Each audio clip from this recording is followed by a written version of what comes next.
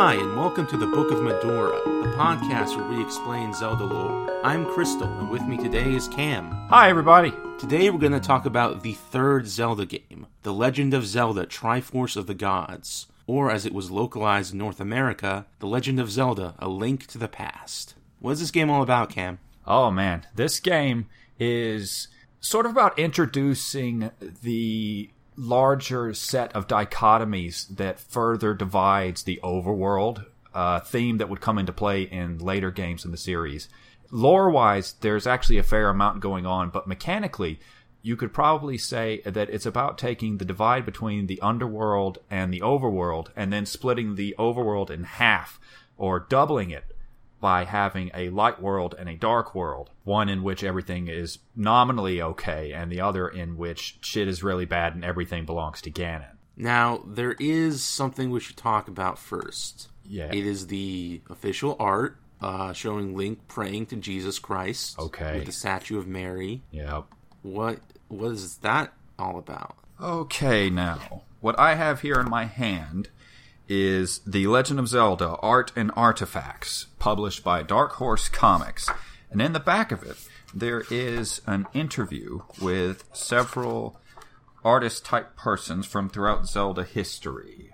I've been thinking about this ever since you brought it up, because the idea of Christianity existing in this world where nature gods run around and the divine force is just laying around for people to pick up, and there's all kinds of heathenistic shit going on constantly, is so funny that I almost don't want to get in on the joke, but there's that horrible nerd-ass part of me that goes, no, don't let it go that way. You should play Lords of Shadow, because that's what that game is. I love Lords of Shadow so much. Oh man, there's nothing that I like better than taking Gabriel Belmont, running across the heathen lands, and basically killing all of the old gods in this horrible bloodbath that makes the world worse as he spreads the influence of the Christian God. So good. Oh man. Okay, let's see if I can find this thing here, because they do talk about the particular artwork from Link to the Past. Okay, there's a particular question that comes up in the interview at the back of Art and Artifacts that sheds a little bit of light on the practice of illustrations as they related to older Zelda titles, and the way that these illustrations do or do not relate to the content of the games themselves. Now, I'm going to paraphrase here, but this interview is very much worth reading if you have the book, and if you don't have the book, it's also worth picking up if you're a fan of Zelda art, because it actually has a lot of concept art in it, which isn't something that you see very often for Zelda illustrations. One of the things that's asked here is who's behind the original picture that was used for the first Legend of Zelda. The one in which Link is sort of kneeling and looking off at the twin peaks of on top of Death Mountain. And one of the artists, Nakano, replies that it dates from before he was with the company, but nobody actually knows who's behind that picture. It was the standard at the time during the NES and SNES eras to outsource illustrations for the games themselves. Basically, what this resulted in was a rough outline of what the pictures should be being given to an artist, usually from an illustration company that might do illustration work for Manga or whatever, and they would send back the art, and that's what they would end up using. And it's mentioned particularly in the Link to the Past section of the interview that most of the official art for Link to the Past was procured the same way, including the really iconic piece of art where we see the Master Sword resting in the Lost Woods. Nobody knows who made that. Similarly, I think that that's probably what happened with this particular image of Link praying in a church. I don't know how sanctuary reads in the original Japanese, but I think that that scene is meant to depict Link in the sanctuary where he escapes Hyrule Castle with Zelda. So is this being sent off to a Japanese illustration company? I can only imagine so, yes. So why would they interpret it through a Christian lens? Well, I don't know, to be honest. Could it be because they were instructed to? That's very possible. I don't have any way to refute that. But it's also kind of inconsistent with the environment as it's presented in the game. And my first rule for any of this stuff is if the art runs counter to what you actually see when the software is running, it doesn't really count. Well, they didn't have like a pixelated Jesus hanging on the wall in the sanctuary, but it is otherwise modeled on a church. Yes, it is very much modeled on a church, in much the same way that Hyrule itself is sort of modeled on medieval Europe in a very loose sense. In the original translation, Ganon is not referred to as a wizard, but as a priest. Priest can mean a lot of different things. You could argue that he's a priest of Ganon regardless, but I can't help looking at this picture and thinking that it's interesting, but it can't really be taken as an indicator of the canonicity of real-world religions in the Legend of Zelda series, and I can't believe I'm having this conversation. I have to call my mother later and tell her that I'm winning. I just think there are enough little bits that you can make a reasonable conclusion that Link was intended to be Christian. He's definitely... If you think that's the case, and I'm not going to argue you down on the point, though I think it's pretty obvious that I hold the opposite there. If you think that's the case, he runs into a lot of things in this game in particular that would challenge his faith. Like what? Like the engine of creation in the palm of his hands. Well, how does that contradict anything in the Bible? The existence of the Triforce? Yes, it's going to be a fictionalized version of Christianity, just as in Lords of Shadow, Gabriel Belmont runs into the pagan god Pan, but he still serves Yahweh. I thought Lords of Shadow was a deeply Catholic story, but you're not wrong there. And the thing is, I guess you could say that you think that Link practices a very heretical form of Christianity. He's almost closer to Gnosticism in a sense, in that other gods plainly exist in Hyrule, where one of the core tenets of canon Christianity is that there aren't any. But anyone who holds the Triforce is effectively the demiurge, able to recreate the universe as they see fit, and that's not a small thing. No, that's not a small thing, I suppose. And I think we've been talking about that Christianity image for 10 minutes. I've been arguing about whether or not Link from The Legend of Zelda worships the Lord Jesus for 10 minutes. Well, okay. We've settled that. He does. No! So let's move on. God damn it. Let's move on to the actual story in this game, which in fact begins with a creation myth. And this is from the manual. We're going to use the NOA translation, but we're also going to reference the alternate translation on ZeldaLegend.net and point out any differences where they may be pertinent. To set the stage for this adventure of the legendary hero of Hyrule, it will be informative to delve into the Triforce myth, an ancient epic about the creation of the world that is still believed in the land of Hyrule. Every culture has such myths and theories about the creation of their worlds. They can be beneficial and entertaining to examine them in detail, for they often affect the present-day social structure. The legends say the mythical gods of Hyrule had as their chosen people the Hylia. These ancient people left scrolls that are the primary source of the legends. So, you can see here in the NOA translation that they're kind of looking back on this from an outside perspective. One could even say, like, a Christian perspective looking upon pagan myths, where the narrator doesn't necessarily believe it, but they're like, hey, this is interesting, let's take a look at it from a sociological perspective. In that sense, though, it seems like the framing is us looking back at the ancient past that is Link to the Past. Right, because it is a prequel to The Legend of Zelda. I wouldn't argue that this is a necessarily Christian framing. According to the Hylian scrolls, the mythical gods descended from a distant nebula to the world that was and created order and life. The god of power dyed the mountains red with fire and created land. The god of wisdom created science and wizardry and brought order to nature. And the god of courage, through justice and vigor, created life, the animals that crawl the land, and the birds that soar in the sky. After the gods had finished their work, they left the world, but not before creating a symbol of their strength, a golden triangle known as the Triforce. A small but powerful portion of the essence of the gods was held in this mighty artifact, which was to guide the intelligent life on the world of Hyrule. So the gods here are not named, nor are they identified as feminine in any way, as they would be in later games. Yes, that's very true, though it is worth noting that the larger strokes of the way that this myth works here is basically repeated in totality in Ocarina of Time. Right. There's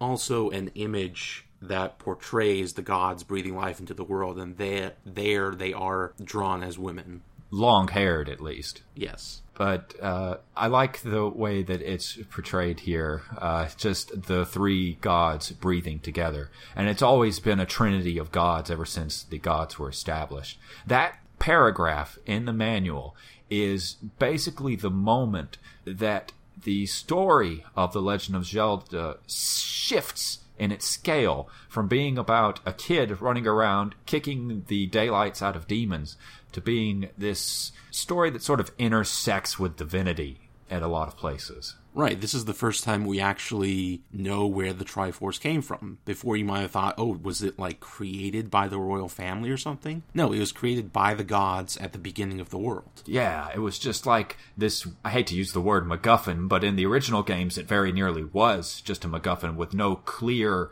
indication of what it actually does. But here, even just in the beginning, we do get some indication, oh, this is a big deal. Also, it says the gods came from a distant nebula? Yeah, what the hell? What does that say? That's not in the Japanese, but... What does the Japanese say on this? It just says they came from the chaos before existence. Oh, okay. That's much more reasonable. But in America, they're aliens. Oh, well, I mean, like, the universe is a vast place. I mean, in Ocarina, they are kind of portrayed as coming from space and then flying back to space. That's just according to understandings of how these things work for people who don't understand what the hell the sky is. But then cosmology in The Legend of Zelda may also be very different from cosmology that we have here. The stars may not be distant suns. Well, what would they be? I have no idea. Holes to oblivion? Maybe. Anyway, you take the next line. Although it was an inanimate object, Ooh. The Triforce had the power to bestow 3 titles, which gave the person who received them great powers. The Forger of Strength, the Keeper of Knowledge, and the Juror of Courage. From its hiding place in the so-called Golden Land, where the gods placed it, the Triforce beckoned people from the outside world to seek it, in the hope that someone worthy of these titles would find it. These titles don't show up anywhere else. Ever. Yeah, not even in the game. Yeah, that's interesting, too, because if I'm reading the translation right over here, it's not titles bequeathed upon the person that holds them. It could also be read as titles of each individual piece of the Triforce. Yes, it could. Now, something interesting here is that the NOA translation says that the Triforce is an inanimate object, which is one of the first cases in which we know definitively that the lore passed down in Hyrule is wrong. In fact, the title screen of this very game proves it wrong. When the Triforce talks to you and is like, hey, good job. It's a lot going on there. Oh, I see. You're saying that it's not inanimate because it moves around. Yeah. Oh, no, I meant because it talks to you and clearly has sapience. Yeah, it does have some intelligence as portrayed in this game. Yeah, so I think that that's interesting that it was established very early on in the series that the lore that's passed around in the games isn't necessarily reliable, and that's one of my favorite things for a fantasy setting, because in so many of them, every legend is absolutely true unless it's used as a plot twist. I mean, yeah, the way they frame this legend in the very beginning gives room for the narrator to be wrong, because they're just passing down stuff they heard from other people. Yeah. They're not omniscient. Yeah. Which is good. I like that. So, with their magic-infused blood, the Hylian people were endowed with psychic powers and skill in wizardry. I guess that's accurate. It was also said that their long, pointed ears enabled them to hear special messages from the gods. So they were held in high esteem by many people in Hyrule.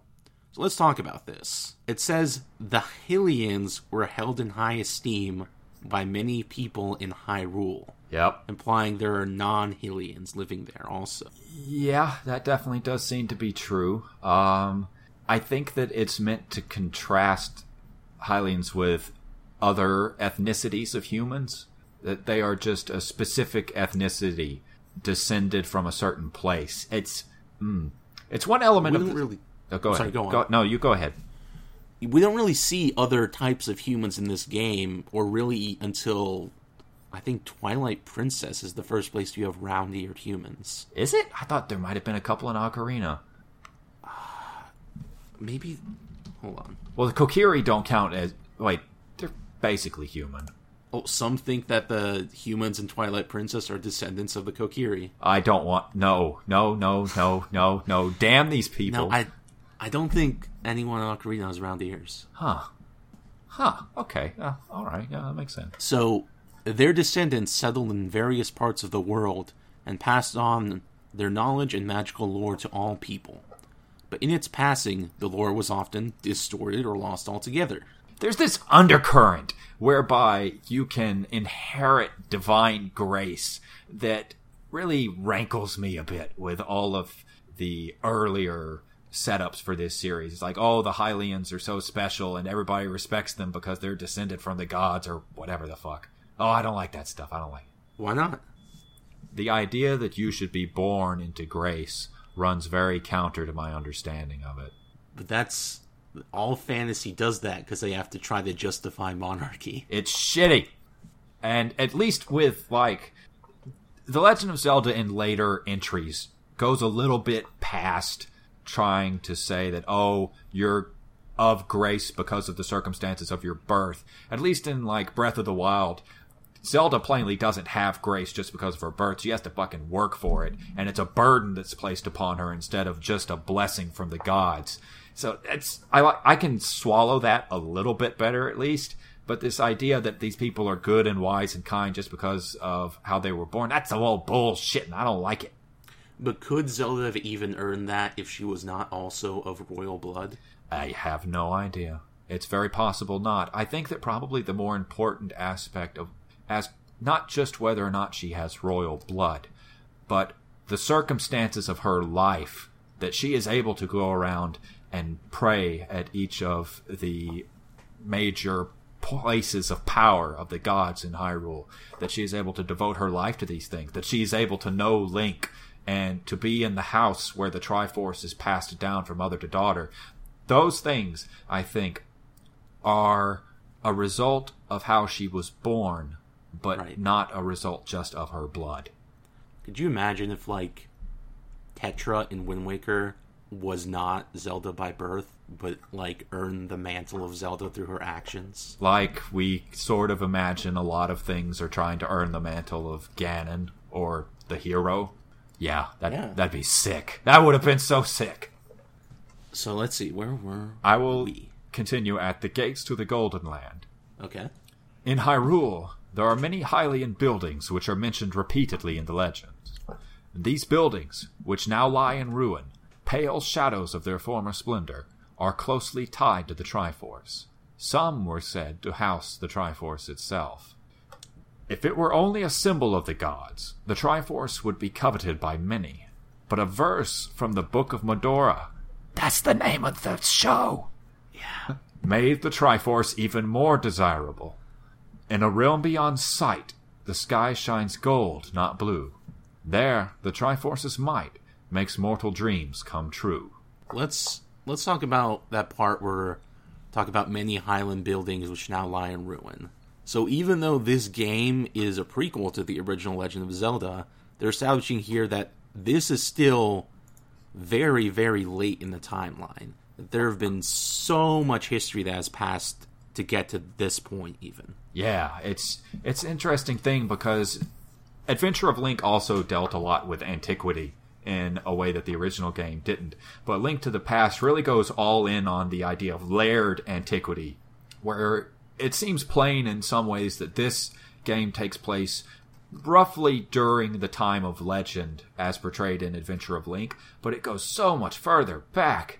And those buildings, which I think are most likely just the dungeons that you go through in the Light World, that their age alone can imply that they once housed the Triforce. That's pretty cool.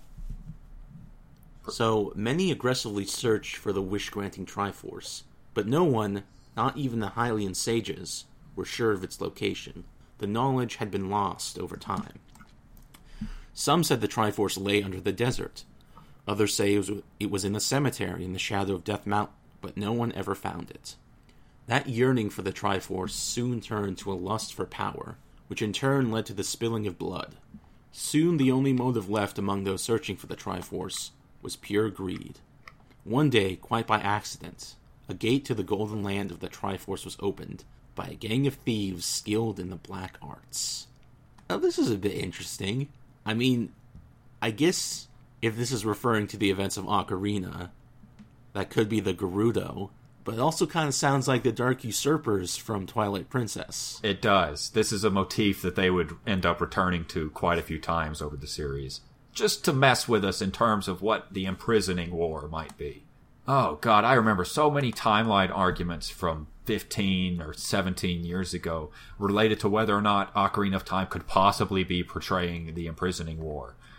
And a big part of the argument against the idea, I'd never read this manual back then. I only read it for the first time about a week ago. But I remember that so many arguments against the idea of Ocarina of Time portraying the imprisoning war are because of a little tidbit that's dropped a little bit further down in this manual.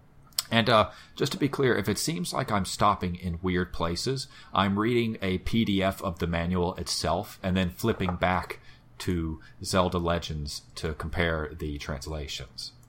The one part they did get right is that the Golden Land, the Sacred Realm, was opened by accident. Link did not mean to. Yeah. It's very So true. when they opened it, this land was like no other. In the gathering twilight, the Triforce shone from its resting place high above the world. In a long-running battle, the leader of the thieves fought his way past his followers in the lust for the golden power. Now, this actually really does sound like that cutscene in Twilight Princess. It does. I think they might have conflated the two legends. After vanquishing his own followers, the leader stood triumphant over the Triforce and grasped it with his blood-stained hands. He heard a whispered voice. If thou hast a strong desire or dream, wish for it. And in reply, the roaring laughter of the brigand leader echoed across time and space, and even reached the far-off land of Hyrule. The name of this king of thieves is Ganondorf Dragmire, but he is known by his alias Mandrag Ganon, which means Ganon of the Enchanted Thieves. I like how Ganon has 15 different names. Yeah, that's really something. That is probably the part about this backstory that I like the least, because I think that Ganondorf as a name alone is a lot cooler than Ganondorf Dragmire, and I think that Ganon by itself, 2 syllables, is a badass name, and you don't need to add anything onto that. And I'm looking at the translation notes, and that just, they plain weren't in the original. Mandrag Ganon and Dragmire? They were not in there. I guess they weren't. I'm seeing here, translation note says, no, he's just listed as Ganondorf, and his common name was Ganon. I kind of like that his full name is Mandrag Ganondorf Dragmire. Why? I don't know. Why do you want him just to have sounds this regal. long, stupid fantasy name? He's a king. No, he's just a thief in this story. No, he's the king of evil. Yeah, but in this story, he's just a thief. He's just a badass brigand who led a band of bandits and betrayed them and is a real butthole. But there is one really cool thing about this, though, in that this story shifts from this idea of Ganon as he was presented in the NES games. Because in the NES games, he was like this big demon guy, and you didn't really know what his deal was. But here, you learn that he is old, and he is mean as hell, and him showing up has been bad news for a long time. Yeah, it really makes him into a lot bigger deal than he seemed to be in the first game. Yeah, in the first game, he got beaten up by a level 1 Link who hadn't even bothered gathering up enough P points to get to the next stage. In this game, he has the whole Triforce. He has the entire Triforce. That's very different. Which Link would win in a fight, since this Link beat a Ganon with the whole Triforce? Okay. This is also a very old argument that I used to have a lot more often than I want to admit, but... Well, first you have to establish which are the different Links, yeah. Which is a whole argument in itself. How about, we can save a special element of the podcast for that, where we outline the whole timeline and which Link is in which game and how many Links there are. Or something. God. I don't know. Well, since the Oracle's placement is apparently in question, that complicates things. Well, we'll have to establish it for ourselves. Where the source material does not provide enough, we will have to bridge the gap. Okay. The Imprisoning War. I do not know what Ganon wished for from the Triforce. The fact that this is being written from the first person is very interesting to me. However, in time, evil power began to flow from the Golden Land, and greedy men were drawn there to become members of Ganon's army. Black clouds permanently darkened the sky, and many disasters beset Hyrule. The Lord of Hyrule sent for the 7 wise men and the Knights of Hyrule, and ordered them to seal the entrance to the Golden Land. The way that these motifs would end up being returned to is also very interesting to me, and that we know for a fact that they would go back to the idea of the sages over and... Do you prefer wise men or sages? Sages, definitely. Yeah, 100%. And they would keep going back to this over and over and play with the idea of sages in different ways. But this is another element by which the older games were so much more masculine coded in terms of how their lore worked. Yep. And that only gets worse the further we get into this particular backstory, and it doesn't stop through the whole game. It gets crazy. The Triforce, being an inanimate object, cannot judge between good and evil. Therefore, it could not know that Ganon's wishes were evil. It merely granted them. Is that what the original version of it says? The original version says the Triforce cannot judge good and evil because only gods can judge good and evil. Whoa! Okay. Which is not true? That's very different and also really weird. I feel like the biases of this author are really coming through in the text. Oh, does that really make it that different? A little bit. The difference between an inanimate object, which Triforce plainly isn't, versus the Triforce doesn't judge between good and evil because only the gods can. And those are both bullshit. But they're bullshit in different ways. Fair enough. Suspecting that Ganon's power was based on the Triforce's magic, the people of Hyrule forged a sword resistant to magic, which could repulse even powers granted by the Triforce.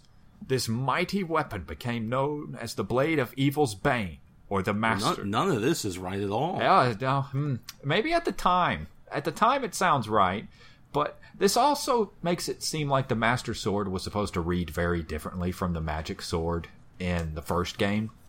Or at least, like it was originally intended that way, because the Master Sword is presented in a way that's much more special than pretty much any other element in the series so far. The only reason they say at the end of this game that the Master Sword rested in the Forest forever is to have a reason why it didn't show up in the first 2 games. Yeah. Then even that is thrown off by Link Between Worlds, where it shows up. Yeah, the series plays fast and loose with its own canon, which I think generally it's to its benefit because they can discard the stupid parts the further in they go. Let's see. This mighty weapon became known as the Blade of Evil's Bane, or the Master Sword.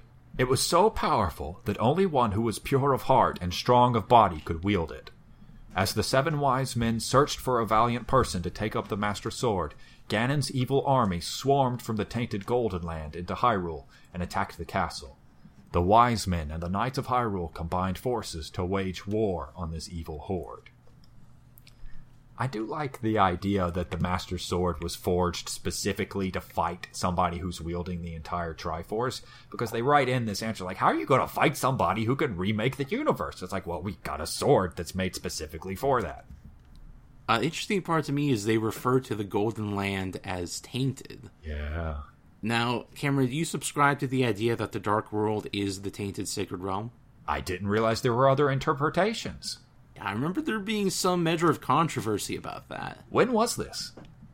I don't know, back in the day when there were timeline arguments. Oh, that's so back pre-2011. Okay, so back when it was the Wild West of canonicity, when nobody could agree on anything.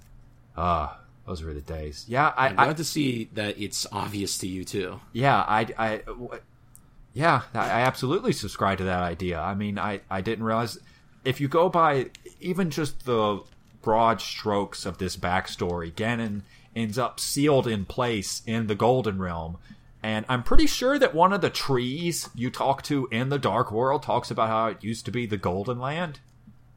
Yeah. Pretty sure that. Well, that's a Weed Lord Vegeta. Oh, is that what? No, I'm not going to argue with the Weed Lord. I don't think Dan actually... I don't know Dan's opinion, but I was just using it as a stand-in for Zelda formers. Oh, okay. Well, Zelda formers are, generally speaking, a very disagreeable breed. But it's interesting the way that this particular interpretation of it is changed a little bit by Ocarina of Time later on, because when you read the next paragraph and then we can talk about it. The wise men and the knights of Hyrule combined forces to wage war on this evil horde. The knights took the full brunt of the fierce attack, and although they fought courageously, many a brave soul was lost that day. However, their lives were not lost in vain, for they bought precious time for the 7 wise men to magically seal Ganon in the Golden Land. All of Hyrule rejoiced at the victory that upheld peace and order over Ganon's evil and chaos. This war, which had claimed many lives, became known as the Imprisoning War in stories told in later centuries. You'll take note that the Master Sword is never used in this story. Probably because the guy who was using it died. Yeah, that's definitely the later interpretation that we have to bring into it. But I think that it's interesting here, just taking this game as a thing on its own, just one single piece, that the Master Sword has never been used against Ganon, and that probably explains why he could not be properly defeated. Why he could only be sealed. Yeah. Though that brings up a lot of interesting questions later in the series. But yeah, it's also interesting the way this relates to Ocarina of Time, because something very much like this story must have happened after Link dies in Ocarina of Time. Yeah, that's what they came up with in Hyrule Historia. That is probably the best bullshit answer they could have possibly come up with to link all this stuff together. Yeah, before that, there was a lot of argument over the fact that Ocarina is, obviously meant to be what they're talking about here. Yeah. Obviously, no question, come on. But also the details don't really match up at all. Yeah, and now it's the story just got messed up because Link died, and then nobody really knew who he was at the time. And everything went bad. I'm like, yeah, that's good. I like that. That's good stuff. So, after all that, many centuries have passed since the Imprisoning War. The land of Hyrule healed its wounds, and the people lived in peace for a long time. Memories of the vicious Imprisoning War faded over the generations, so it is no surprise that no one was prepared for the new disasters that have recently struck Hyrule. Pestilence and droughts, uncontrollable even by magic, ravaged the land. The king of Hyrule, after counsel with the sages, ordered an investigation of the imprisoned Dark World, as the Golden Land had come to be known. It says it right here. Yeah, it does, yeah. Why were there arguments? What were these arguments about? Where did you argue with these people? Zelda universe. Oh my sweet Jesus. Okay, say no more. But the wise men's seal was apparently intact. He offered rewards for anyone who could find the source of these troubles. In answer to these summons, a stranger named Aghanim came and quelled the disasters with a previously unseen form of magic. As a reward, the king gave him new position as chief advisor and heir to the 7 wise men. The masses proclaimed them their hero. Peace had returned to Hyrule, or had it? He's such a nothing character in the game itself, but I love Aghanim as a character. He's so cool and stupid, and I just love that he's played so straight as the evil wizard that betrays the king. You mentioned before how Ganon was not able to be properly defeated, but it seems like the seal is pretty good. Yeah. It lasted hundreds of years, which is better than the Wind Waker seal. Yeah, that's definitely true. Come to think of it, Ganondorf in Wind Waker is basically operating on Aghanim rules until Link breaks the seal. The way they use ghosts in Wind Waker kind of doesn't make any sense, but it also works in a myth sort of way. Yeah, I think that's pretty cool. Well, we could talk about that. That game had straight up rebirth in it, I think. But we can talk about that when we get to it. I just like the idea that the king counsels sages. Now, plainly, this game doesn't mean sages in the same way that later games in the series do, because it uses the terminology wise men to refer to those who sealed Ganon away. But I just think that's an interesting word choice, that the king had to go off and talk to these really smart guys who had no idea what was happening, and then the wizard shows up, and the wizard's like, I will solve your problem, and then he solves the problem. Well, in later games, the sages were portrayed as not people who had, like, studied or anything to be sages. They were just born into it, chosen by the gods? It's or something. Just aggressively unclear how being a sage works. In Ocarina of Time, I think the sages were literally reborn, reincarnated, based on some kind of power that was given to them in the past. But it's definitely something you're born with. And even that's a little bit different from how it works in this game, which is sort of important to how the second set of dungeons plays out in the Dark World with... Is this the first game where blood itself is the conduit of magical power? Yeah, it might be. I mean, we get the thing with Ganon being resurrected with Link's blood, but I think this is the first time that magic is straight up inherited. I'll read that last bit. Of late, rumors have traveled their whispering path with alarming frequency. Rumors saying Aghanim now rules the country with his magic. Rumors of strange magical experiments in the castle tower at night. The people of Hyrule were gripped by dread. Should we go through the prologue here? Sure, why not? Because, I mean, it's just opening moments. Okay. One night, a girl's voice awakens you from your sleep. You, the player. Help me. My name is Zelda. I am in the castle dungeon. She telepathically pleads. I'm curious. So, do you think this is like just a radio broadcast she sent out to whoever would listen, or is she targeting Link? Honestly, I'm not really sure. I would think that she's sending out the call to anyone, which is why your uncle gets up and heads out. But yeah, that makes sense. But it also brings up questions about why things turned out the way they did later on with other people, like in Kakariko Village, not hearing it. But then that could just be because Link lives really near to Hyrule Castle. Or, he and his uncle are descendants attuned to the hero's spirit or whatever. Yeah, in this game, let's get real, it's because they're descended from the blood of the Knights of Hyrule. I thought they all died. Well, I don't know. Not all of them. Many a brave soul, but not all of them. We never really see a Knights of Hyrule anywhere except for Hyrule Warriors, I guess, right? You could make an argument that the hero of time, after returning from Termina, becomes a Knight of Hyrule. And that this idea of passing down your strength to your forebears is played out in how he passes down his sword techniques to his descendant in Twilight Princess. Well, yeah, the Link is often associated with the Knights, and they're often in the backstory as, these badass guys, but you don't really see them in action ever. Yeah, we never see, like, the full regalia of these bad sons of bitches running around kicking the crap out of demons or anything. Every time we see guards, they're either, like, upstanding but uninteresting, like in Ocarina, or just complete bumbling assholes who have no idea what they're doing, like in Twilight Princess. Man, imagine if in Breath in the Wild, for the final boss fight, everyone you helped all throughout the world came and helped you out. So like in a Persona game, or? Well, lots of games do that. Mass Effect does that. Horizon does that. I just want to see a bunch of people in the field poking Ganon with a spear. I would have been okay if just the dragons had shown up, That would have been alright.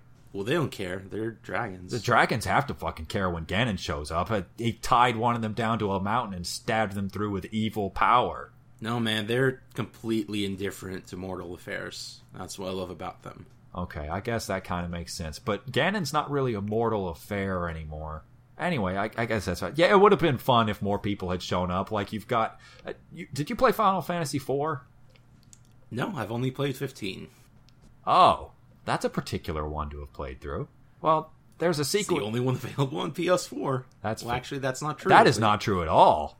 But it's the only one I've played. I bought 10 and 10 too. I haven't played them yet. Okay. Well, there's a sequence in Final Fantasy IV, not anywhere close to the end of the game, where you end up fighting this titanic artificial warrior who's the size of a small country, basically. And you're trying to figure out a way to get inside of it so you can take it down, because it's basically a big robot. And you're like, how are we possibly going to fight this thing? And then the army of the dwarves shows up in their giant steam-driven tanks and starts pelting it. And I thought that was the coolest fucking thing back on the Super Nintendo. Like, that was the raddest shit. The dwarves show up and they're all rallying each other and shooting it with their tanks. And basically, I want the Gorons to have shown up and thrown bombs at Ganon out of, like, catapults. Yeah, that would have been great. Oh, that would have been sick. That would have been good. But yeah, the Knights of Hyrule, they're complete suckers because we never see any of them while they're alive. Ergo, they're all so much a punk that they all die. So, after you get this message, you jump out of bed, not knowing whether the voice was part of a dream or reality. Upon leaving your bed, you find your uncle, who should be fast asleep at this time, preparing to go out, girded for battle. I'll be back by morning, he says as he departs. Don't leave the home. You watch him leave with the family sword in hand and shield in arm. This night is like no other. Who is Zelda? Link apparently doesn't know who the Princess of Zelda is. Where had your uncle gone and for what reason? And so, on an ill-fated night, a new chapter in the Legend of Hyrule's hero begins. A new chapter in the Legend of Zelda. Okay, before we get into the rest of it, the framing of that last sentence is really interesting to me because it implies that Zelda's the hero of Hyrule. That is what it implies. Yeah, that's what it says. It says it right there. It's just plain as the nose on your face. The Legend of Hyrule's hero, the Legend of Zelda. So either the kid with the sword is named Zelda, or this story has a really, really bad sense of focus. Why don't they call it the Legend of Link? It doesn't sound very good in comparison. Why don't they call it the Legend of Ganon? Oh, that'd be pretty good. I would like that. But then you can't have any games that are about anyone but Ganon. I like how Link's uncle... Link wakes up knowing, oh, was that even real? Was that just a dream? Link's uncle's immediately suiting up, ready to go. Link's uncle has seen some shit. He has got a story behind him that we never hear about, because the first thing he does is fight a bunch of rats and get murdered by those rats. Let's talk a little bit about the composition of Hyrule in this game. Okay. So, civilized centers. There's the castle. Uh-huh. The castle is bigger than the only town in the kingdom, Kakariko. Yep. And then there's one house, not too far from the castle, with Link and Link's uncle. Okay. That's it. Well, I mean, in the Super Nintendo, you dealt a lot with what you call representative space, right? Kakariko Village represents a space in which much more than just a dozen people live, I would think. I mean, I understand there are abstractions in all video games, even modern ones. Yeah. But they kind of took a step back from Zelda 2, even. Oh, yeah. Where Hyrule seems less civilized, more wilderness. Yeah, that's very true. I'm not necessarily going to call... It is definitely a smaller kingdom, come to think of it. Or rather, you're only moving through a much smaller part of it. Similar to how you did in the first game. This is the little kingdom. I'm not sure if that quite applies, because, in Zelda 1, we talked about how that area seems almost designed specifically to house the pieces of the Triforce. Yeah. But this is a place where people live. This is the kingdom. In a sense, yes, but it is still... I think you could still read it as being just a small part of it, because the borders of the Hyrule that you explore are created more or less by lining up with where each of the temples are, where you get the pendants to pull the Master Sword. Right.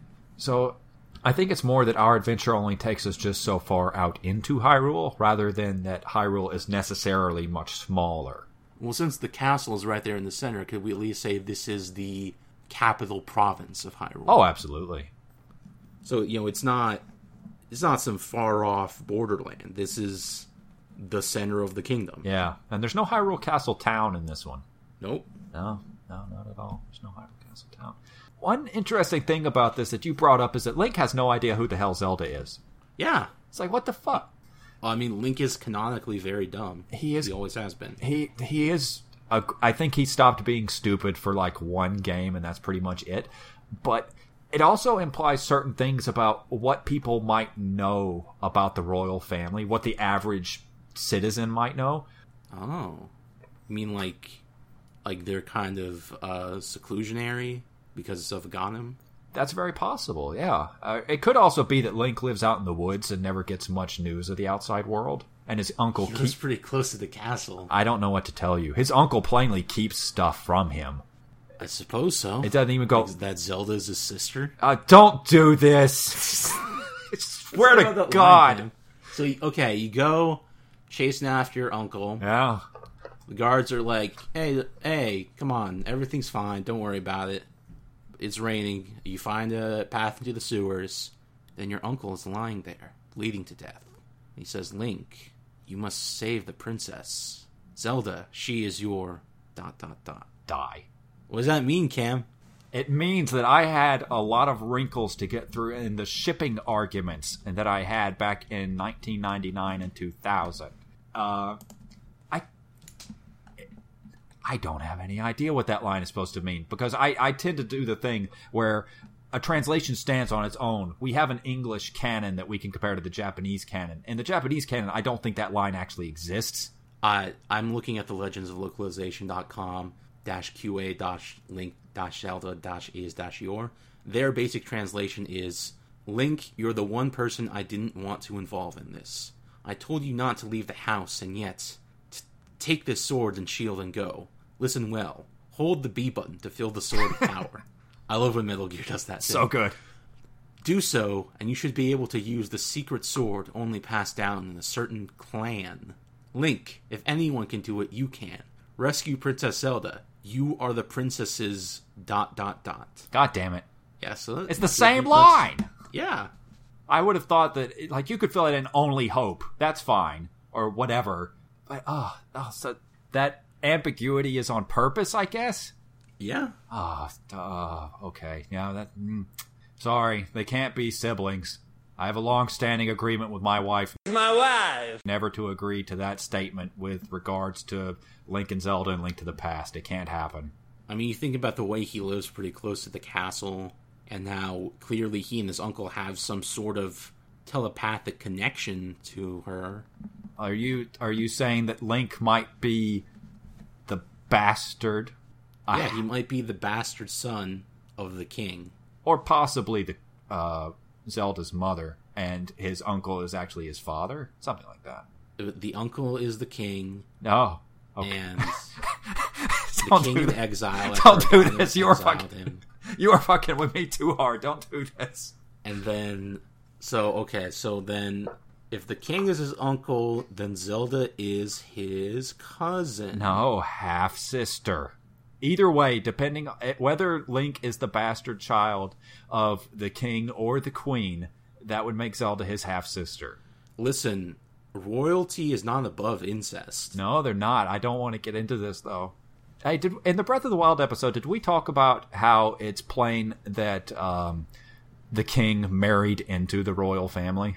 Really? Yeah. I don't think we talked about that. Oh, I guess I must have come up with it later and planned to file that away for the inevitable comeback around to talk about the DLC episode. But yeah, he pretty plainly married into the royal family. I guess that makes sense if the royal blood is primarily passed matrilineally. Yeah. But what are you referencing here? Basically the fact that it's only the women of the family born into the family who have that particular power, right? Right. Well, Zelda's power is shared by her mother and her maternal grandmother. The fact that her mother has it means that her mother was born into the family. Right. Which implies that the king comes from some other noble house. Okay, yeah, that makes sense to me. Yeah, that's it. I that's just something that I thought of. I thought maybe we had talked about it before. But the way the rest of this story goes is also kind of interesting in its own way, because it does some things that no other Zelda game does, while doing other things that almost every Zelda game does in distressing ways. When you start off the game, you go into Hyrule Castle, right? And you have to fight your way up to it and get Zelda out, because she calls on you for help. Mm-hmm. And she makes it clear to you that Ganem is mind-controlling the guards in the castle, and they will murder you if you come in there. But at the same time, you have to fight your way past the guards. How else are you going to get to Zelda? So you're in this situation where this is the first game, and the only game for like 15 years after that, where Link kills another human being. Oh, wow. I didn't even think about that. Oh, he murks the hell out of a lot of people for a bunny. Wait, so what's the next game that he does that?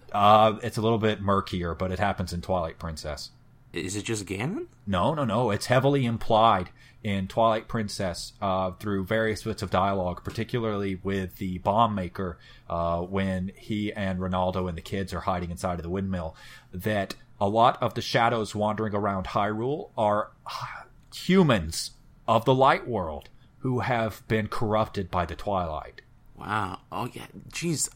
You always thought it was cool that when you first go outside, the guards are still friendly, and then you go back out and they're attacking you. I was like, whoa, God, what are you doing? But I didn't... Yeah, you're killing humans! Yeah, you're killing humans! That's not a thing that happens in Zelda. Like, the closest thing I can think of outside of that is the Garo in Majora's Mask, but you don't kill them. They're defeated, and they go, well, death before dishonor, and blow themselves up. Wait, do you ever fight Gerudo in Ocarina of Majora's Mask? You sure do, and they retreat. Oh. They're like, oh, you're a tough guy. I'm getting the hell out of here, which is what... Maybe the guards just retreat, and it's a video game abstraction. They explode into little skull dust clouds. They are dead as hell. They threw down a smoke bomb. No, they're dead. They are dead as shit. You shoot them with a silver arrow in the face, they ain't coming back. Jeez. Yeah, it's like... I thought it was bad when Link stabbed Ganon in the head, but this is way worse. Yeah, you're actually murdering people who are being mind-controlled by an evil wizard. Yeah, in the modern game, they do something like, you can only use non-lethal weapons, because they're not themselves. But you just murk them. Yeah, you murk the hell out of them. You just ice those fools like they ain't got nobody to go home to. It's just interesting, because it also plays into how you see Link, right? Because after he rescues Zelda, he's told that he goes through a series of events where he goes out and meets with Saharasala? Piss on it. Sarah. His name's Sarah for the purpose of this conversation. You go and you meet with Sarah, and you have this conversation where he sends you out, and you got to collect all the pendants and get the Master Sword, and you got to go into the Dark World. And when you go to the Dark World after defeating Ganon, I'm getting ahead of myself. You start off by murdering people. And it's plainly necessary for you to do this, because if you don't, then something horrible will happen to the princess. And Link, working off of very limited information, decides that it's more important to save this girl that he doesn't know who's being held against her will than it is to treat the lives of the guards as being inviolate. Which, you can make an argument for that. But it implies a certain hardness of his character, right? It's like the ability to kill people has to mean that there's a certain killer's instinct in him or something. That's what it would seem like on the surface, right? Do you think he had previous training? No, I don't. You think it's just the blood of the knights? No, not even that. I think... we'll come back to this. So, after he rescues Zelda, he escapes under Hyrule Castle and takes her to the Sanctuary, which is where the official art depicts the hanging of Jesus. Mm-hmm. And he leaves Zelda there in a church, assuming that she will be safe. The first of many times this series would portray that particular mistake. And goes off to meet with the sage Sarah. And Sarah tells him to defeat the wizard Ganon, you will need a special sword. And to get this sword, you are going to need to collect the 3 pendants from the 3 temples that are littered throughout Hyrule.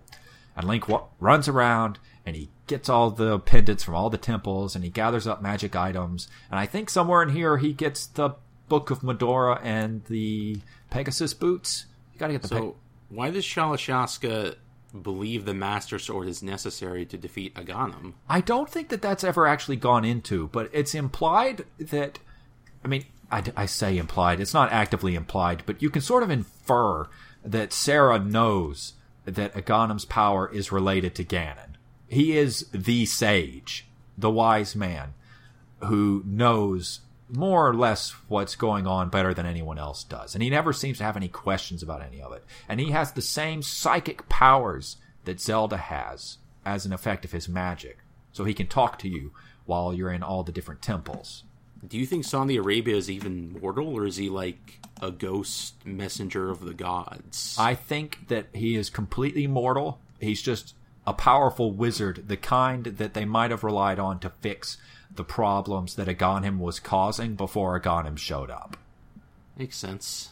So Link gets the Master Sword and fights his way back through Hyrule Castle, killing like 50 more guys on the way up. It's just horrible.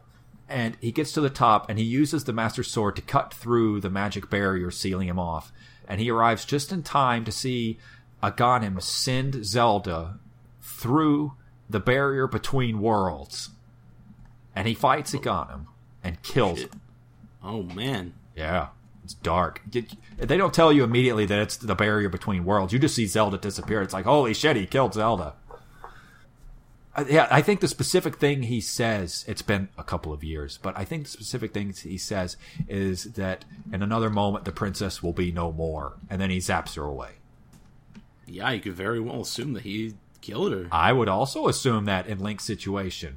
And then Link fights Aghanim and uses the Master Sword to reflect his magic, which I think is the first time this appears in the series, using the sword for the back and forth tennis match thing. And he kills Aghanim, and with the last of his power, Aghanim drags Link into the Dark World, which is the corrupted Golden Land.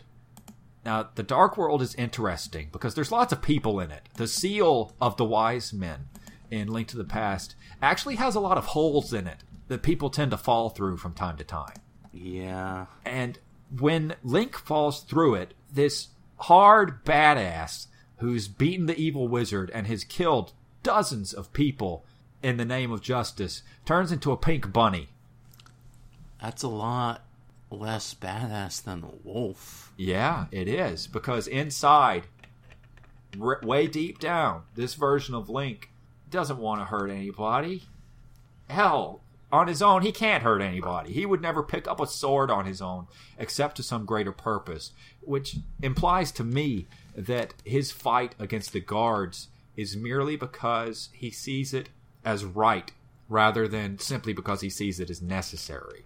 And it's sort of an interesting thing, I think, just having this character dynamic where Link is a little pink bunny. We haven't talked about Link's design in this game, have we? You mean his pink hair? Yeah, his pink hair. Doesn't he have dark skin? Yeah, his skin is kind of darker than the concept art would suggest. Yeah, that's about what I figured. And it's like, on some level you want to go, oh, that's just because of the color palette, or oh, he's going through the punk phase that was very common in the early 90s. No. Link in this game was a big fan of magical Night Ray Earth, and that's what he styled himself on, and that's it. That's his whole deal. He just really likes shoujo manga. Didn't Link have green eyebrows in the first game? Yes. Yeah, I think that... Oh, God, did he have green eyebrows? I don't think he... most definitely. Or was that just his hat? No, there's two little dots above his brown eye dots that are green. Oh, and he dyes his eyebrows to match his outfit whenever he gets a new tunic? Yeah, he dyes his eyebrows, but not his hair, unless you want to interpret his hat as his hair, which is partially dyed green. Okay, that can work. I can get behind this. So Link has always been a punk. Link's been... I want to say that Link's almost always been like a real big fan of magical girls. Makes sense to me. Yeah, I mean, he's a bunny at heart. Why would he be a punk? I guess punks can be bunnies too. Cute little pink bun. Yeah, he's just a little bun. He's a good little fella. And he don't want to hurt nobody, but he does it. So he has to go through a lot of bullshit after he gets to the Dark World, yeah? He finds out that basically the power of the 7 wise men still exists in the form of the blood that they have passed down to their descendants, the Maidens, including Zelda herself. And basically this means that the Maidens will end up being used as sacrifices to break down the barrier between the worlds, let Ganon get out into the world of light, and basically rule the universe. None of this really makes any sense, huh? I mean, like, why are there 7 specific descendants? I don't know what to tell you. It's over centuries. Well, when you put it that way, it sounds stupid. Oh wait, isn't Sylvester Stallone also a descendant of the Wise Men? Okay, lay that one out for me. I think he is referred to as such. Where is this? I am indeed Salahasrala, the village elder and a descendant of the 7 wise men. Uh-huh. Oh, I'm sorry. I didn't realize you were doing a thing with his name. I thought when you said Sylvester Stallone, I was like, what the hell is she referring to that I'm missing here? The Shalashaska. Okay, yeah. Well, Shalashaska, yeah, he seems to be descended from one of the 7 wise men, which implies that one of the maidens is descended from him, but why wouldn't they just capture Shalashaska? He's old. They could take him. Aghanim could definitely take him. This is why none of this... nothing to do with sages ever makes sense. It gets a little bit better as the game goes on, partially because they dropped the idea of the sages. Yeah. Yeah, I think that was an important turning point for how the lore of this series worked. But also, why aren't some of the sages Gorons or Zora? And does that imply that Gorons and Zora can breed with humans? Can I just... I'm going to have to fall back on my... We're going to look at this game as its own thing for right now. That's what we're going to... Furthermore... Oh, no. The Zora Queen is in this game, right? Yeah. And she is intelligent. Oh, wait. I thought it was a Zora King. I think it's a queen. Okay, well, while you look that up, that actually reminds me that Twilight Princess actually introduced an element that made the sages make much more sense in Ocarina of Time. And what is that? The sages who were alive in Twilight Princess. And that those sages lived roughly during the equivalent time of Ocarina of Time, right? Because Ganon was defeated at roughly parallel times in both timelines. Yes. Which implies to me that the sages of Twilight Princess were alive early on in Ocarina of Time, and sometime during the adult timeline, Ganondorf killed them. Okay. Which would allow for their power to pass on to others. And they seem to be a different set of sages. Yes, but those same sages, when killed, would still have their power pass on. If we accept the idea that the sages must exist in the same way that the hero and the goddess and the monster must exist. And in the case of Ocarina of Time and Twilight Princess, that seems to be true. Like, I could see the Sage of Fire passing on their particular power to Darunia, or that power transferring to Darunia because he had the specific qualities in himself that made him most suited to that power, even if he didn't know it. But then what about Rauru? Well, that's a tough... Shut up! I don't know. How do you feel about the idea that the Water Sage was killed, so then Ruto could take his place and then be referred to as a sage in Breath of the Wild in the Child timeline? Huh. You know, that could theoretically work. They definitely planned that ahead. No, okay. Yeah, it was a Zora King Link to the Past. It was a queen in between worlds. Okay, yeah, that's what I thought. Now, there was a fairy queen, and she was horrible. That was a horrible thing they did. Oh, yeah. You know what's hilarious? Fat people. It was during that particular time in Nintendo's portrayal of people in general, where being large also meant that you looked like a horrible demon toad. Yeah. Yeah. And then when you break the curse, she gets super hot. Uh-huh. Yeah, that's it. So why are the Zora bad in this game? I'm going to say they're probably not so much... Oh, God. Okay. Real answer, because they hadn't come up with the idea of using Zora as like an NPC race. Taking into consideration the rest of it, I'm going to assume something to do with Aghanim fucking with the environment and them deciding that the Hylians have messed around with shit too much.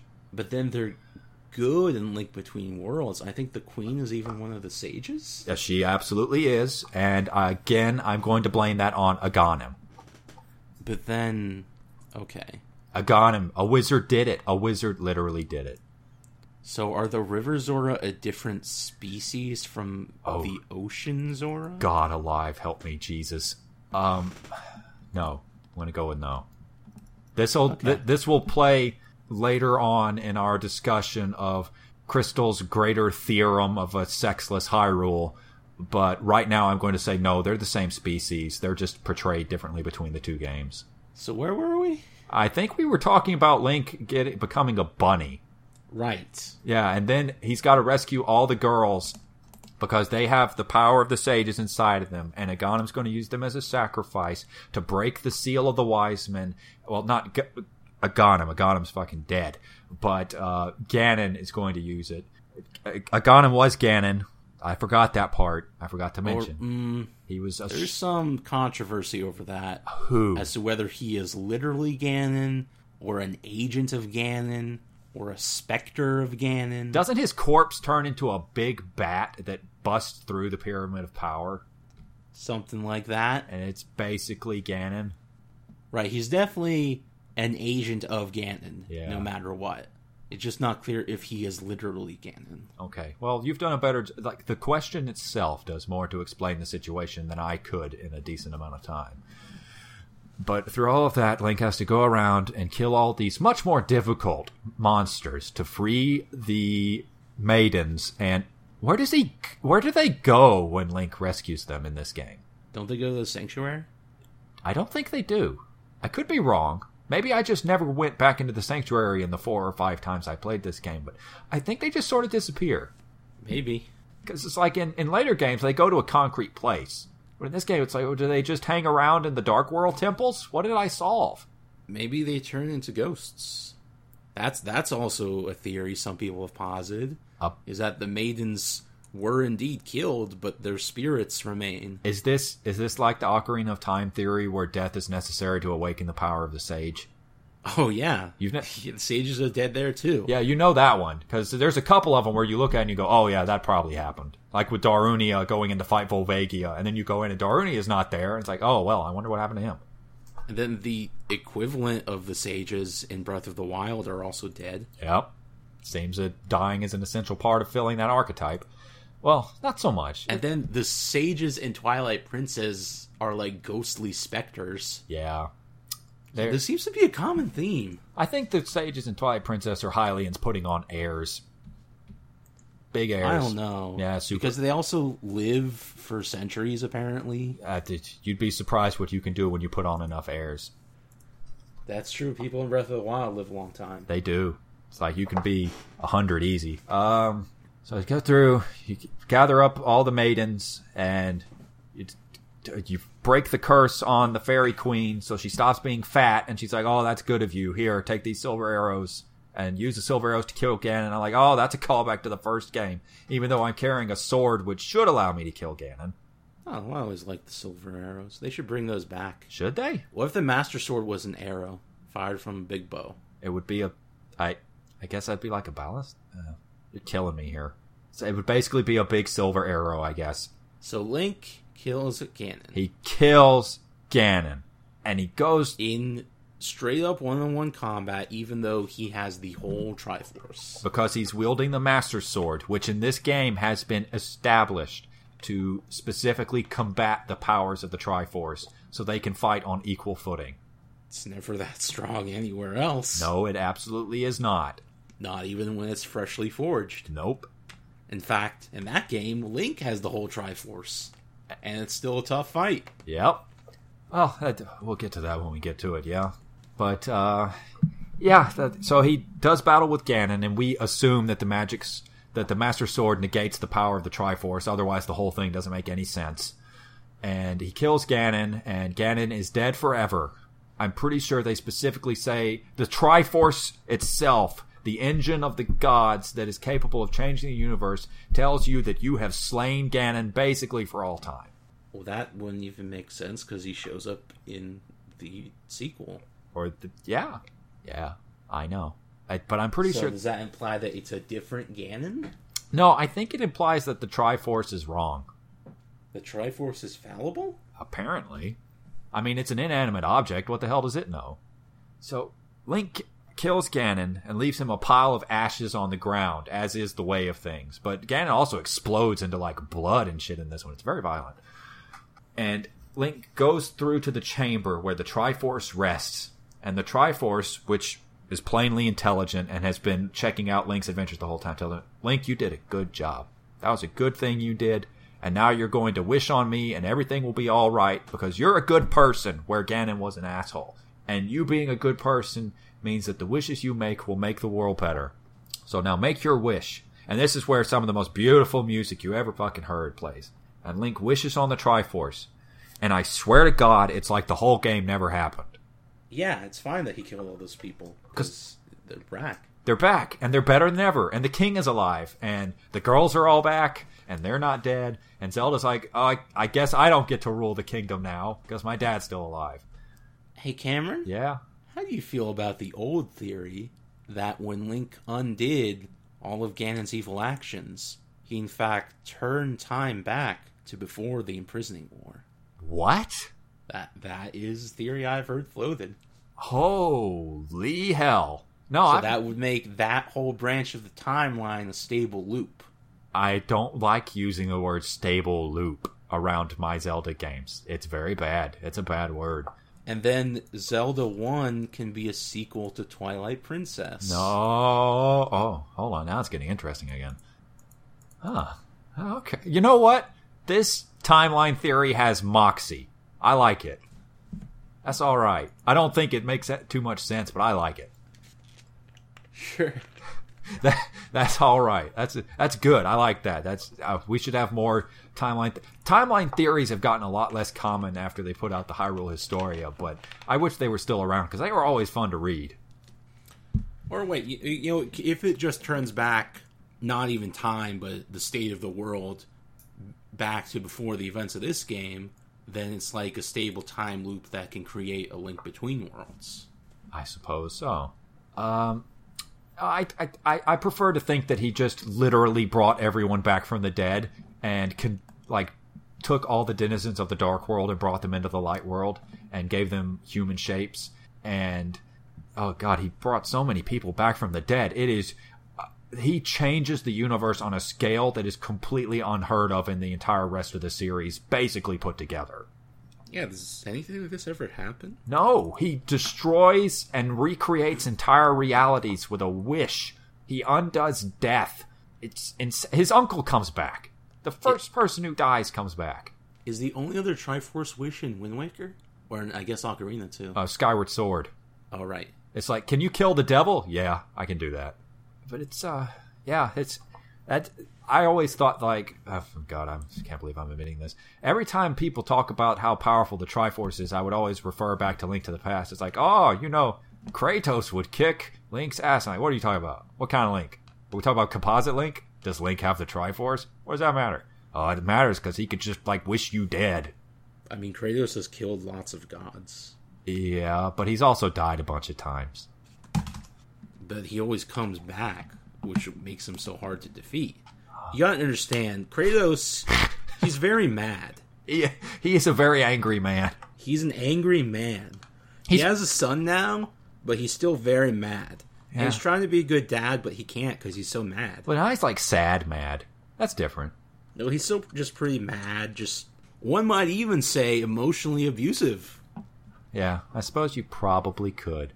It's hard to be a dad when you're just this completely evil murderer. Because he is a complete evil murderer.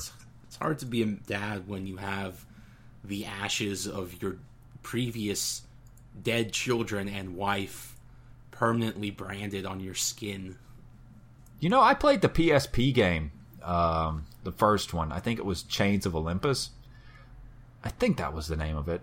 But in the end of that game, spoiler alert for a 10-year-old PSP game, you end up in Elysium, and he finds his daughter Calliope there. And he has the choice where he can stay in Elysium with his daughter forever or complete his mission. And I'm going to leave out the rest of the framing because I don't want to give the game the satisfaction of making it sound like a balanced choice. It's better done than I'm making it sound, but not by a whole lot. And there's this long period of time where it's like, I'm done now. I have my daughter back. This is literally all I wanted. I don't want anything else. And it's like, everybody gets their happy ending. But then you remember this is a prequel game. And then Kratos goes and he in order to get into Elysium, he has to cast off all of his sins and his pain, and he throws away the blades of chaos, and he washes the ashes of his family off of himself, and he even loses, like, the red markings on his body. So he just looks like a regular guy. Oh, man. Yeah, it was very weird. He actually looks really cool that way. And he's being with his daughter, and he doesn't have the power to affect change anymore. And then the bad guy's like, haha, I tricked you into giving up all of your torment. Now everything will be even worse for everyone except for you and Calliope. And he's like, oh. And then he goes around and, I shit you not, murders everyone in the fields of Elysium to get the sin back into himself so he can fight the bad guy. Oh my god. I think there was a Punisher comic like that where there's some kind, I don't remember the details, but some wizard is like, yo, I'll just bring back your family. And then they're back, but the Punisher's like, I'm too much of a monster. They can't see me like this. And then he kills them. Oh, no. See, Link wouldn't have this problem. Link would be like, all right, that's fine. All right, glad everything worked out, guys. Let's go. But yeah, that's the only thing about this game that really weirds me out, because I didn't think about it until a few weeks ago, but you do totally ice a lot of humans in it. It's fine. He knew he would get the Triforce. He did not know that, but he was read still the manual. But he was still a bunny inside. He was still a bunny, even while he was murdering all these people. Okay, how about this? What if he's a bunny not because he's secretly gentle and only takes up the sword to courageously rescue the princess, but because he's a serial killer? Is that what bunnies are? Yeah, he just... This is all fun and games to him. Oh. He ices people completely cold blood, doesn't feel bad even a little bit. So you're saying that the dark world represents how you see yourself? That sort of implies... What else does it represent? I think the idea is that it shows you as you really are. Right. Do you think... That's what he really is. Oh, a bunny. Bunnies aren't usually mass murderers. Wouldn't he be a human? Hold on. What was the Monty Python joke with the killer rabbit? Oh, I'm glad that this is where... Tonight's who say nee. No, stop it. God damn you. It's just a flesh wound. I'm going back to playing Cookie Clicker. I fart in your general direction. If you don't stop this, I swear to God. I'm sorry. I'm sorry you don't like my random South Park humor. Oh, good. Holy freaking crap, Lois. No, this is the worst bit you've ever done. Anyway, that's an interesting game just because of how it sets up so much of the rest of the games. Not just in terms of its lore, though almost all the games have been drawing on Link to the Past ever since in different ways, but because the structure of it informed 20 years or 25 years of how Zelda works. Yeah, this is in some ways the first true Zelda game. Yeah, it's like, you can say that modern Zelda, in a sense, started with Ocarina of Time, but Zelda, as a series of events that you play through, definitely finds its genesis on the Super Nintendo. I mean, this game was the blueprint for Link's Awakening, Oracle of Ages, Oracle of Seasons, the Minish Cap, Four Swords Adventures. There are people who argue, and I think rightly, that Ocarina of Time, in a sense, is just a 3D remake of Link to the Past. Yeah, it has very similar structure. It's even got similar environments that you go through. And similar story. Yeah, it does. It's kind of like Metal Gear 2 Solid Snake and Metal Gear Solid. Yeah. So would you say that Metal Gear 2 Solid Snake is the real beginning of the Metal Gear franchise? No, that's Metal Gear. Oh, okay. But Metal Gear 2 Solid Snake was the first one where they wrote extensive dialogue. Okay, so in a sense, it's the beginning of modern Metal Gear. Well, no, that'd be Metal Gear Solid. Okay, so would it be fair to compare it to Link to the Past in terms of how it shaped the games going forward? Well, no, because no one played it. It was only in Japan. Okay, that's fair. Okay, never mind. There's not really a good one-to-one comparison. Well, Link to the Past ended up shaping a lot of shit. And people are still trying to get out from under this expectation that the next Zelda game should be the next Link to the Past, which is how we end up with a game like Link Between Worlds. Yeah, that game, it really is Link to the Past, huh? It's just Link to the Past all over again. I kind of didn't like how eager to please with fan service it was. Oh, I think that particular bit will be worth visiting a lot in the future. Because the Link Between Worlds episode could be very interesting, I think. Is Lorule the Dark World? How goddamn dare you? Is it? What is the... You want to talk about the one part of Zelda lore that makes the least sense to me? It's Lorule's Triforce. Oh, why? It doesn't make any sense. How do you destroy the Triforce? Why isn't it an opposite Triforce? Does it imply that it's part of a completely opposite cosmology? How can our Triforce recreate another Triforce? Is Lorule the Dark World? How did the Dark World create its own Triforce? Is their Triforce just like an empty gap that was filled in by shadow and people think that it's everything? But like, if it was just empty shadow, why does the world start to go to shit when it breaks? Would that happen to this world if the Triforce went away? What happened in the adult timeline after Wind Waker when the Triforce plainly just leaves and isn't affecting the Earth anymore? Does that world start to go to shit? Creates a lot more questions than answers, and it's stupid, and I don't like it on a lower level. Yeah, I didn't think about the Wind Waker thing. Yeah, and then everybody made trains, but that was in a different land, so the Triforce is not even relevant there. It's no more relevant than it is in Termina. But there are still people in the Great Sea on top of ye old Hyrule. True. Huh. So do you see? It's plain in Link to the Past that the Triforce is capable of recreating or destroying an entire universe, basically. Or a world, if you prefer. And in this game, Ganon got the Triforce centuries ago, so it's gone, but the kingdom was still doing pretty okay. Yeah, it was fine. Does that imply that the Dark World and the Light World are linked? That they sort of... Oh god, I used linked. That they sort of occupy parallel spaces?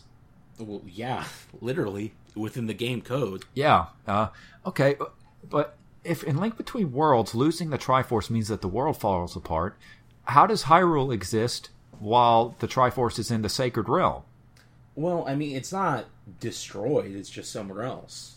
Yeah, you think that's the big difference? So yeah, in Wind Waker, it would be buried under the sea, but it's still there. Okay, but if that's the case, then why is it that the Triforce's power changes the Dark World, but it doesn't change the Light World, if its power is still affecting the Light World enough to keep it from unraveling?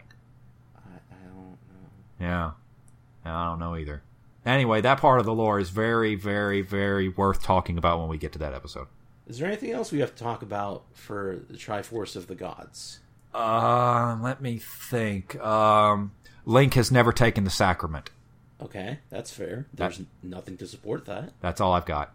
It is interesting how... We talked about this a little before, but this game introduces divinity to the series, something that is important in pretty much every other entry. Yeah. Yeah, that's very true. It changes the way that the universe works. The cosmology of the series takes a definite upturn towards the more fantastistical. And we know that the Triforce was a supercomputer made by aliens from a distant nebula. Yeah, I suppose so. In the English canon, that apparently happened, because it can't talk. Huh. You know, the gods do commonly make intelligences that read to less civilized people, or peoples less advanced than the gods, like you and I, may read the intelligent creations of the gods as being computer-like. And I mean, the Master Sword is a gynoid. Yes, or at least as well as we can understand it. So the closer we get to the gods, the more robotic everything gets. So why wouldn't the Triforce be a robot? Well, what I'm saying is, our understanding of things become robotic because that's the easiest slot by which we can understand divinity. Because we see somehow this idea of artificial life as being beyond ourselves simply because we cannot make it. It's much the same way that the Sheikah were thought of as possessing the power of the gods because they could make robots in Breath of the Wild. Yeah, the gods really are associated with robots a lot. They really are. Well, I think that it may just be that in Zelda there's no real difference drawn between one artificial state of life versus another artificial state of life. So Phi would be very similar to any other machine intelligence, even though she's plainly made by the gods, or by the one god. They're never really treated as artificial. They're just another form of folks. Which ones are we talking about? Like the ancient robots in Skyward Sword. They're just part of the 5 races of the surface. That's true. Well, I mean, people themselves are artificial if you accept that the god of courage created them. That's true. So it's more like the delineation that we create between artificial life versus non-artificial life is fairly meaningless. Wow. Yeah. You tell this to David Cage. It's very deep. I don't know if David Cage could handle this shit. He might start, like, shoveling people tagging the Triforce all over Detroit. Oh, God, that game. I suppose that's all we have to say about The Legend of Zelda. Not Breath of the Wild. It's close. Triforce of the Gods. That's all we have to say about The Legend of Zelda Triforce of the Gods. Is that right, Cameron? Yes. And be sure to join us next time for our special Mario episode, wherein we will spend 18 hours outlining the plots of every mainline Mario game and explaining how they all connect to each other. That's it. That's it. Do you want to give any plugs? No, why would we plug anything? God, the last thing. Do you want to give out our email? Oh, well, have we gotten any emails yet? No? Okay, yeah, we should give it out until people send emails. If you want to send an email to this podcast, you can send it to bookofmedorapodcast@gmail.com. And if you want to follow us on Twitter, you can follow me at Arcane Crystal. You should leave me alone. But if you want to follow me, you can follow me at CamWriter on Twitter. What did Link call his bathrobe after he tinkled it? Oh, fuck. I don't know what. A whiz robe. Oh!